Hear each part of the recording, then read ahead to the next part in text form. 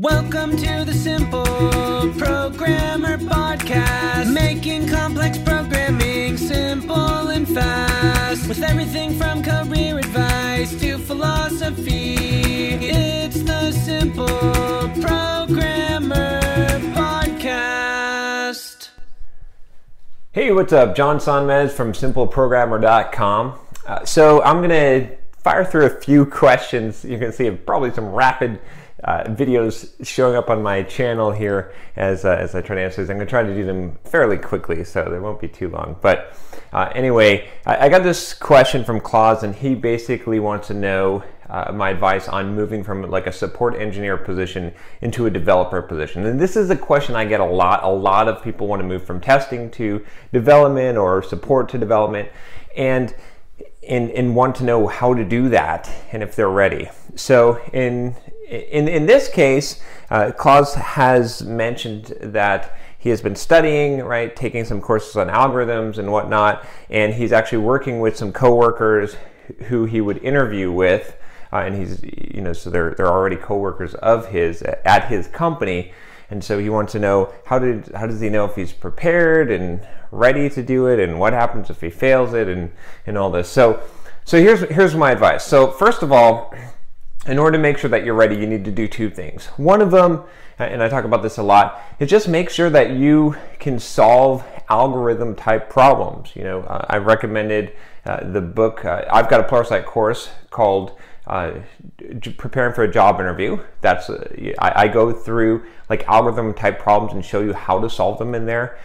Gail's book, was it Cracking the Coding Interview, has that as well, and I have a YouTube video, or at least a few on here, talking about algorithm type problems. You can also search on simpleprogrammer.com and find some info there. So make sure you've got that, right?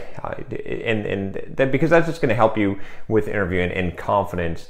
Obviously you need to know the other stuff that, and you'll know this better than I do, the stuff that at your job, at your company, that they focus on, what technology. But then here's the other thing I would say is, okay, you've got these coworkers that you're working with, and they're going to be the ones interviewing you. Just ask them, just tell them, hey, I want to prepare for this interview, and I want to make sure that I'm going to ace this. So I want to know what I need to know, and see if you can get some help from them, and for them to maybe even quiz you ahead of time and test you so that you're ready. What's up, guys? John Sonmez here from SimpleProgrammer.com, and I want to tell you about my free blogging course that you can sign up for at SimpleProgrammer.com/pblog. Now, this free blogging course is going to tell you how to create a blog to boost your career. It's something that you definitely don't want to miss.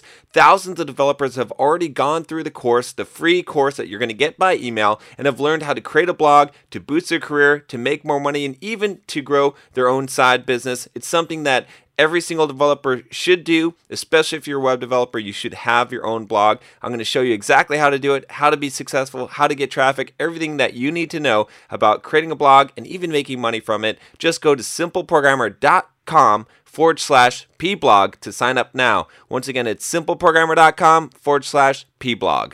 For the real interview, if you do that is like the best way. Anytime you're in this situation, right, where you're going to be evaluated by someone, if you can get them to help you ahead of time, that is like the best way to guarantee that you're going to accomplish what you're trying to do, right? In the whole VC funding world, right? A lot of advice, I think Dan Martell gives this advice, my buddy Dan Martell, and he talks about like you don't ask for money from when you're trying to get investment. So you ask for advice, and you'll get money. When you ask for advice, you get money, right? And that's the whole thing, is like if you know the person that is going to evaluate her is capable. If you ask them to show you what needs to be done, or to help you, or and you're sincere, then that's going to be the best thing. That's how you're going to prepare for it, and then you'll know for sure,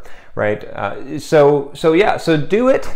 It's always hard to transition because there's going to be this prejudice, right? You're a support engineer. It's going to be hard to be viewed as a developer. Honestly, the best way to transition is usually to switch companies, but I realize that that might not be an option for you, or you might not want to do that. So, but you're in a good position here. If you've got good relationships with these coworkers, there's no reason why you shouldn't be able to get some help from them and be able to pass this, especially if you've been studying and preparing for this. And don't worry about failing. If you mess up, that's fine. Just like reapply again in a couple of months and take notes on and try to get some help to figure out where you need to work on. You know, there is no fail. This is a continual process. It's okay, right? I mean, don't go in unprepared, but you know, go in and don't worry. Don't put the pressure on yourself, because you may take you 3 or 4 times, but that's fine. Every single time that you don't get the job and you do the interview, you're going to learn what doesn't work. You're going to learn what you need to work on, and then you're going to improve. And that's it. Like, no need for all this pressure. You know, you can do it and just go forward and have a good time while you're doing this, right? This is supposed to be fun. So anyway, hopefully that helps you. If you like this channel, share it with a friend, subscribe. I'll talk to you next time. Take care.